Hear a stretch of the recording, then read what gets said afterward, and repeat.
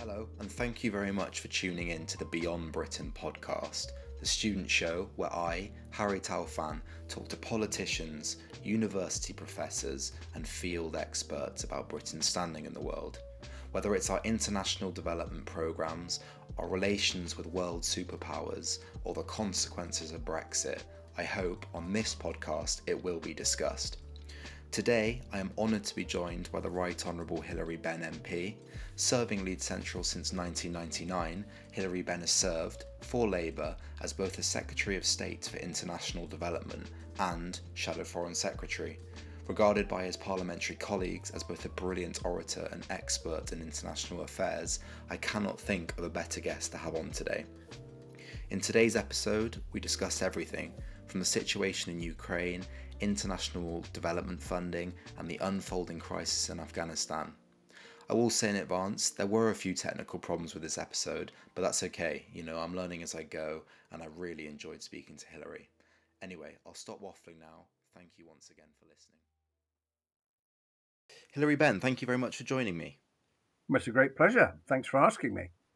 I thought we could just jump straight into the unfolding situation in Ukraine. Obviously, as you know, forces are amassing across the border. They have been for a considerable period now. Boris described the intelligence on Monday as pretty gloomy. Do you think the Western nations, with their threats of economic sanctions, have actually done enough to try and deter Russia? Well, that is the big question. Ukraine, of course, is not a NATO member, so there is no question of NATO forces going into Ukraine and potentially having to confront the Russians if they choose to invade. And that's why the strength of our response in the form of economic sanctions is so important, because that is seeking to affect the calculation that President Putin is making. And I asked the Prime Minister about this in the House when he made his statement this week. And we know, for example, that Germany has an issue with gas supplies because it's 40% dependent on gas from Russia. So if President Putin were to respond to sanctions by then cutting off gas, that is extremely serious for Germany. There's also been debate about whether Russia should be excluded from the SWIFT system, which is the method used to make payments internationally. And the Prime Minister told the House that that was still being discussed with the Americans. Um, so I think it's important that we have as united a European position as possible to send the clearest message possible that there will be very strong economic sanctions if he does invade, which will affect Russia and its people. What is President Putin going to do? I do not know. And he wrote an article in the summer in which he set out why he thinks that Ukraine is really part of Mother Russia. And I'm sorry to say, it reminds me of the arguments that the Nazis used when they decided they were going to, in effect, march into Austria in 1938 to produce Anschluss, as they called it, the uniting of Germany and Austria. And I have no doubt that if he does choose to invade, um, the Ukrainians are going to resist, because this is about their independence. And the demands that President Putin has made of the West, none of these countries that aren't in NATO can possibly be allowed to join it. Well, that runs completely contrary to the principle of the NATO alliance, which is independent, free, democratic countries can make their own choices, which countries like Estonia, Latvia, Lithuania have done. And NATO presents no threat to Russia. President Putin cannot argue with any credibility whatsoever that the West is planning to invade Russia, because that is complete nonsense. NATO is a defensive alliance. Absolutely. And I just wanted to pick up on that previous point you made about the what we all want is European unity on this issue. I just wonder what you've made then of we've sort of seen Germany refusing Estonia's transfer of artillery into Ukraine, artillery that's originated in Germany. And we've also, there was some initial talk that British planes were having to fly around Germany because the Germans didn't want them in their airspace if they were taking weapons to Ukraine. And Macron sort of spent some of his time, it seemed, undermining NATO a bit. So I just wonder why you think there's been this sort of, even though we all want to aim for unity in Europe, there's been a bit of a trouble achieving it. Well, France has always historically had an interesting relationship with NATO. But I think, look, in the case of Germany, Germany is heavily dependent. If, if if we were a country where 40% of our gas supplies, it's winter, heating our homes, was dependent on Russia, and Russia could potentially turn off the tap, you can see why any government would be extremely anxious about this and maybe saying to itself, we don't want to do anything that will um, seek to provoke Russia. And yet, the best hope we have of dissuading President Putin from going ahead with an invasion is the sure and certain knowledge that he will be met by a very strong, united European and Western response, if that's what he chooses to do in the end. And I'm sure there is a debate in Germany also about the stance that has been taken. Um, I think it is only reasonable to provide defensive weapons to the Ukrainians. That's what they've been asking for, and they're weapons that are only used in the event that they are attacked by Russia. Absolutely, and I think you're talking there sort of about the importance of the issue, and I just wonder what you make of this argument we sort of still see from some mostly American pundits, but it's this idea that this isn't really, it's nothing to do with us. The West is again risking war for the sake of what they describe Ukraine as sort of a state of democracy, and I just wondered if you could sort of describe why this is such an important issue with China probably watching on, thinking about Taiwan. Yeah, I think for the very simple reason, if we haven't learned from history that if you allow dictators and bullies to seize territory because they think they can do it without responding in any way, and that is, of course, remembering that Ukraine is not a NATO member, so the Article 5 commitment to support any NATO members who is attacked doesn't apply here, then the people, the countries that do that will say, well, okay, we've started now, perhaps I can take some more territory.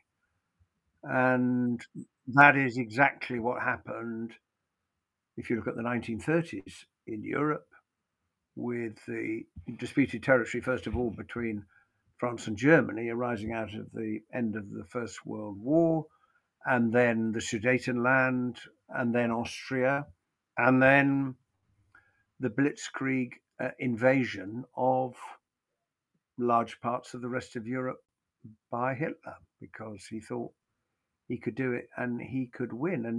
And therefore, I think we have a responsibility to do everything that we can prudently and sensibly, recognizing that there are not going to be NATO troops fighting in Ukraine. Everybody recognizes that. To do everything else that we can to try and dissuade President Putin from doing this and to use the opportunity of talks. Okay, well, let's talk about arms control. Let's talk about better information on military exercises and maneuvers. There are things that can be discussed, which NATO has indicated it would be willing to talk to the Russians about, but we are not going to accept him threatening Ukraine in this way to try and persuade NATO to accept conditions that President Putin knows are complete non-starters. Yeah, and of course you mentioned there sort of the ridiculous nature of his expectations for the West, and you also make those comparisons to the 1930s. So I guess from that, do you believe that this move, if it occurs, is basically just motivated by his selfish narcissistic desires, or do you have any sympathy with this idea that Russia is bound to be paranoid as NATO's continue to expand into the east? Well, if you look back at Russia's history, and you could see the two great invasions from the West, Napoleon, and of course, uh, Nazi Germany, when having signed the pact between Russia and Germany, the Molotov-Ribbentrop Pact in 1939, the Nazis then decided to tear that up and invade Russia. And we have to remember and we have to acknowledge the enormous loss of life that Russia experienced in the Second World War defending itself against the Nazis when we were in alliance with Russia. Russia was in alliance with the UK, the US, and the other allies who were fighting um, Adolf Hitler. So they understand and remember their history. But having said that, nobody could look at the current um, deployment of forces in Europe, in NATO, and think that this somehow was a build up to an incursion into Russian territory. President Putin knows perfectly well that that is not the case. The troops that we've sent to Estonia, for example, as Britain, are there to try and dissuade him in case he has any idea of moving in on those Baltic countries. And it's important that we keep talking. Absolutely, we're all hoping for a peaceful resolution. Let's look a little bit further eastward now towards Afghanistan. We've seen Gordon Brown recently describing the situation as essentially the West sleepwalking into the biggest humanitarian crisis of our times. What do you make of the Western response to this issue so far? Well, it is an enormous humanitarian crisis because the Afghan economy has collapsed. It can't pay the wages of public servants. People haven't got money to buy food. It's winter, and aid has been suspended, and the new regime, the Taliban, have been denied access to their foreign exchange reserves. And there is a dilemma because, on the one hand, the character of the Taliban regime, well, we know them of old, and their PR may be better than it was 20 years ago, but there are tests that we should rightly apply when it comes to things like recognition. There is a basic human right that I believe in, you believe in, we believe in, that all children should have the opportunity to go to school. And I'm afraid it is not acceptable under any circumstances to say that half the next generation of Afghanistan girls and women should be denied that right.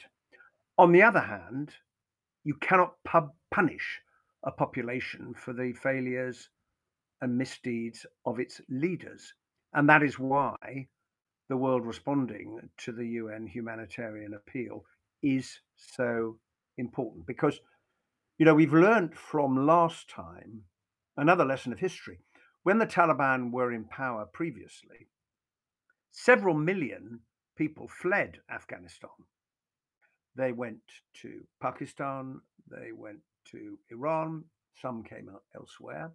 And when the Taliban were deposed in 2001, many of those people, not all, but many of those people returned to Afghanistan because they saw a safer future with the possibility of prosperity and opportunity. And if the humanitarian crisis unfolds in the way we fear, then we should not be surprised if there is another great movement of people, and those people will need to be fed and housed and looked after, given healthcare, the children provided with education.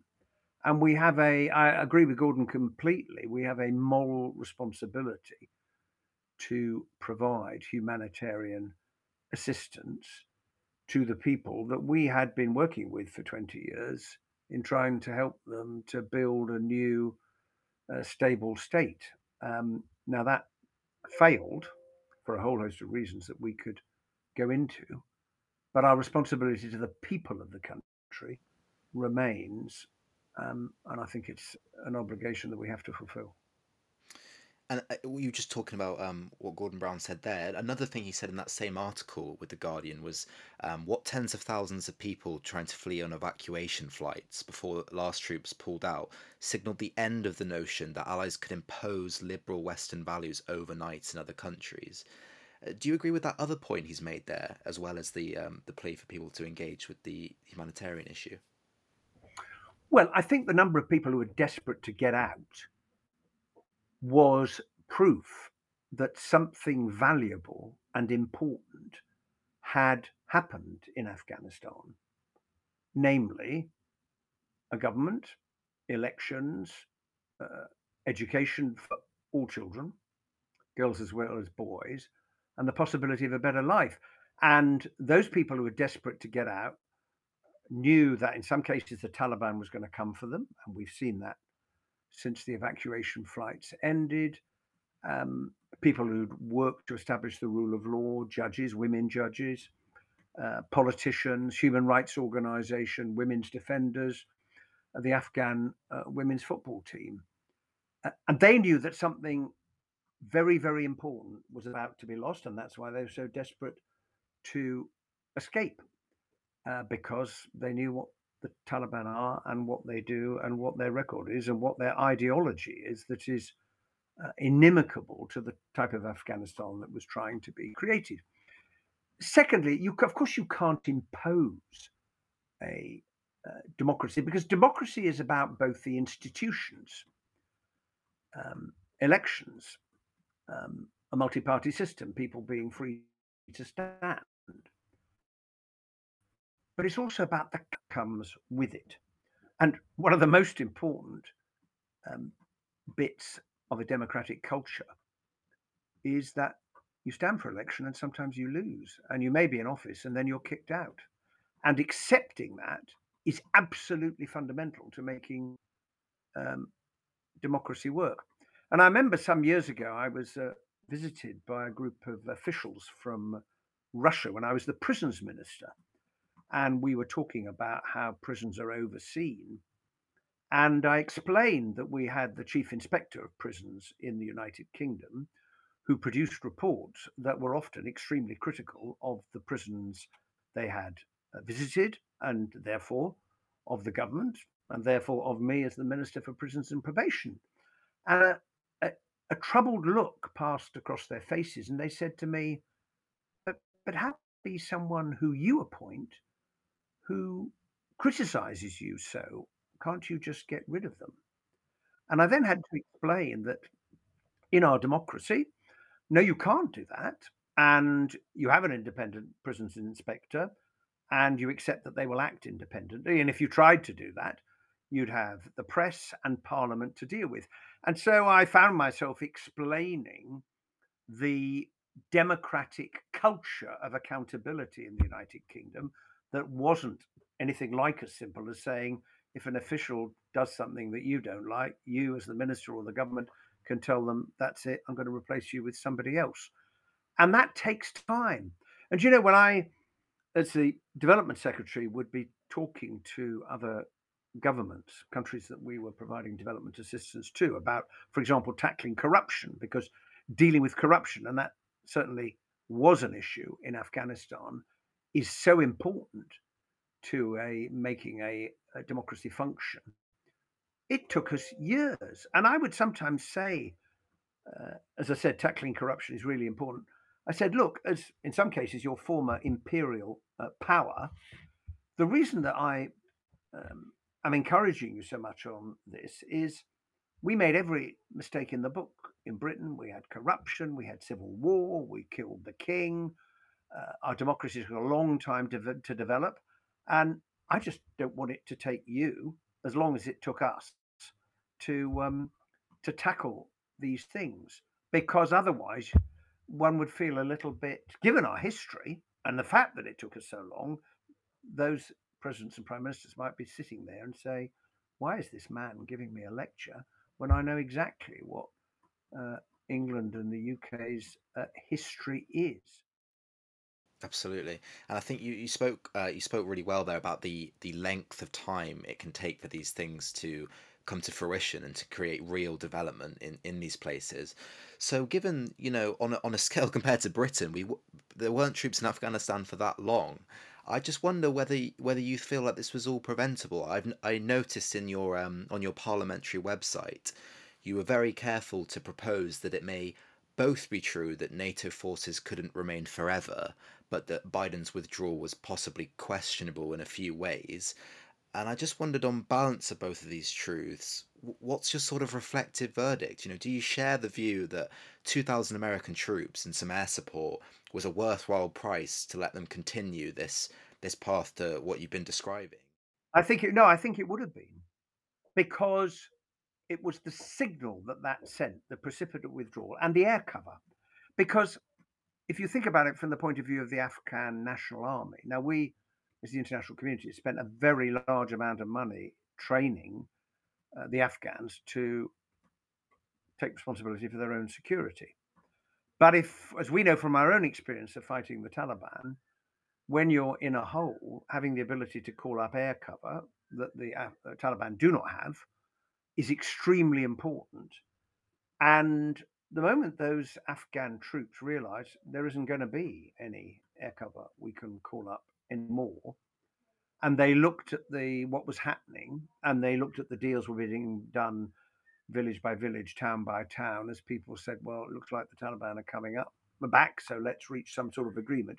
You could see why they said to themselves, well, what are we fighting for now? And it was not a great uh, commitment. And the fact that that withdrawal happened so precipitately led to the speed of the Taliban's advance, which then led to the scenes we saw at the airport, um, and all of the problems that have transpired. Having said that, the Taliban are now in control, and they now must take responsibility for the state of their own country. But I thought from there we could just turn to look a little bit at Britain's standing in the world at the moment. Yeah. We're in a post-Brexit situation. I've sort of seen you dismiss the concept of global Britain that the Brexiteers have put forward. Now that we have Brexited, where do you see Labour putting its position for Britain's a way forward in Brexit? Do you share the view of figures such as Andrew Adonis that say this can only be achieved really through rejoining, or do you share more of the view of Tony Blair, where it's we now must find the answers to address the effects of Brexit because it's here? I think it is politically unrealistic to suggest that somehow Labour at the next election would fight on a platform to rejoin the EU. And one of the ways of making that crystal clear is, I would argue, if anyone were advancing that policy, of course, you'd have to commit to another referendum and then ask everyone in the room, hands up if you think we should fight the next general election as Labour seeking to beat Boris Johnson with a commitment to hold another referendum on membership of the European Union. And I think that's what's known as a self answering question. Um, and therefore, what we have to do is to turn our minds to the new question that confronts us. And that is, Brexit has happened, it's done, but we're still 22 miles apart across the Channel, Dover to Calais.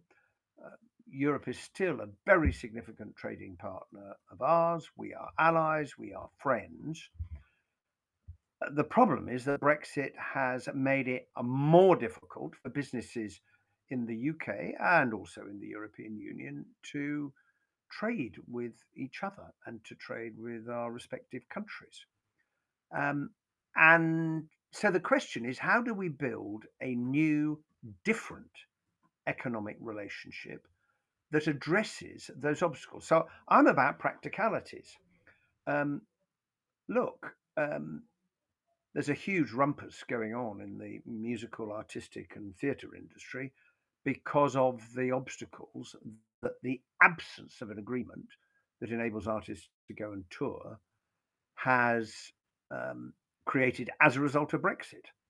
So I'd be saying to the European Union, look, can't we reach an agreement that British artists, performers can go and perform in Europe, and European artists and performers and singers can come and perform in the United Kingdom? Wouldn't that be a jolly good idea? Because the music and artistic industry is an extraordinary British success story. Absolutely, world leading. We have so much talent. And the government's Brexit deal has made it more difficult for that great British success story to prosper. Because as we know, Brexit is the first time in, well, certainly British history, a government's gone into a trade negotiation knowing for sure that it will come out with the worst deal that it went in with, which is why Brexit was such a bad idea. But that decision has been made, and that vote is over. Take another example, um, the movement of food products and veterinary checks. We ought to be able to reach a veterinary agreement with the European Union that says, look, we are in all basic respects still producing food to the standard required by the rules of the EU because we've been a member for such a long time. Do we really need to be checking each other's food as it moves across the borders? Because that would make life easier. You've got the Northern Ireland Protocol, which is a very particular issue where I hope desperately that progress can be made. Now, the circumstances there are different because the one thing everyone in the negotiations agreed on was that under no circumstances could there be a hard border between Northern Ireland and the Republic. And therefore, uh, if you're going to be sure that goods that do not meet the requirements of the single market can't enter the Republic and therefore onward to France, Germany, or Greece, you either had the whole of the UK abiding by, in effect, the rules of the single market, or just Northern Ireland. And Boris Johnson, having promised he would never agree to the latter when he became Prime Minister, that's what he signed up to. He negotiated line by line the Northern Ireland Protocol, and now he says it doesn't work.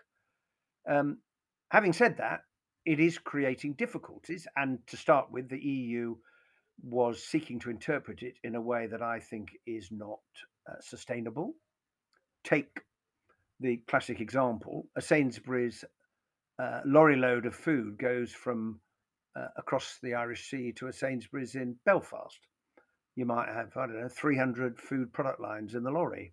And the EU's starting position was every single one of those items must have an export health certificate at 150, £180 a time. Well, what actually is the risk that those sandwiches and chicken tikka masalas and uh, steaks are actually going to get into Ireland and undermine the integrity of the single market? Well, they're not. I mean, the worst that can happen is someone drives from Donegal to Derry, buys a chicken sandwich, and takes it home and puts it in the fridge, or a cut of meat goes into the freezer. This is not a risk. And the protocol accepted that the parties had to reach a way of distinguishing between goods that will move from GB to Northern Ireland and stay there, in which case, if you're sure they're going to stay there, you don't really need to check them, do you? And goods that might move on to the European Union. And that's why we need a pragmatic way forward. And what I'm interested in is building a new relationship bit by bit, step by step. And if you look at Norway's relationship with the European Union, or Ukraine's, the EU has been prepared to offer a closer economic relationship to countries that are not members of the European Union. But of course, in those cases, they were hoping to encourage those members to move towards the EU. The difference with the United Kingdom is we've just taken a huge decision to leave it. But there's no reason why that shouldn't happen in the future, because in the end, it makes sense. It's in the interests of both parties, both sets of economies, because nobody wants extra cost and bureaucracy and delay of the sort we're seeing at the moment in Dover with the lorries queuing up the M20. But for that to happen, you have to have a different political relationship. And the problem with Boris Johnson is continues to think that having a punch up with the EU is good politics for him. That's sort of what I was going to go directly onto. We've seen Macron's comments towards the Prime Minister, which have been damning to say the very least. The suspicion from Merkel's autobiographer that the comments in her upcoming book are going to be pretty negative as well. Do you think this progress that you're sort of alluding to can actually be made under this current government? Well, I desperately hope so. And I would say, since Lord Frost's departure, uh, Liz Truss has set a different tone, and I welcome that because I believe that it is possible to find a way out of this, but it will require both sides to compromise, and that includes the European Union. So I'm not talking to you today and saying, well, I back the EU and imposing full controls on everything, because I think that is not a credible position for the EU to take.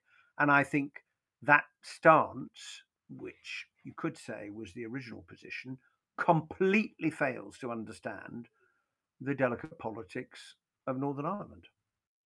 When you're talking about the Northern Ireland Protocol, it sort of reminds me of an issue that I think you can see throughout British politics at the moment, and you can sort of see the rise of the SNP and their rhetoric around leaving the British Union.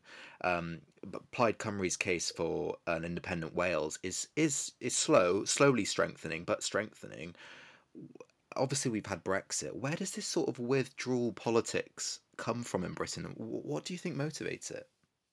But what we have learned about Brexit, Scottish independence, Donald Trump's success in America, is that these causes um, are more about identity than they are about um, economic calculation. Because I don't think anybody could credibly argue now or before that Brexit was going to be economically beneficial to the United Kingdom. It's not. The Office for Budget Responsibility has said quite clearly it's going to bring a 4% hit to GDP. And at a time when we face great challenges, we need a strong economy, and we need to pay for the health service, we need to pay for the zero carbon transition. To damage your economy in that way really doesn't make sense.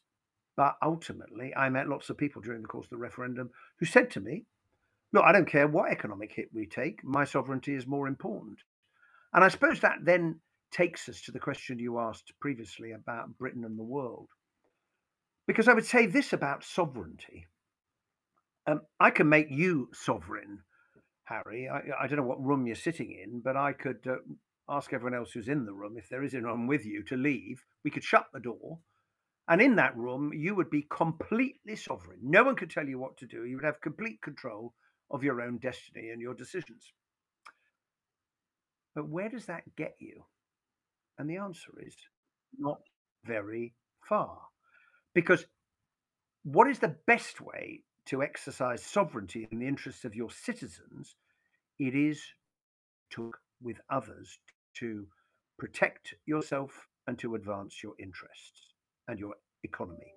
That, we're members of NATO because that's about protecting ourselves in an alliance.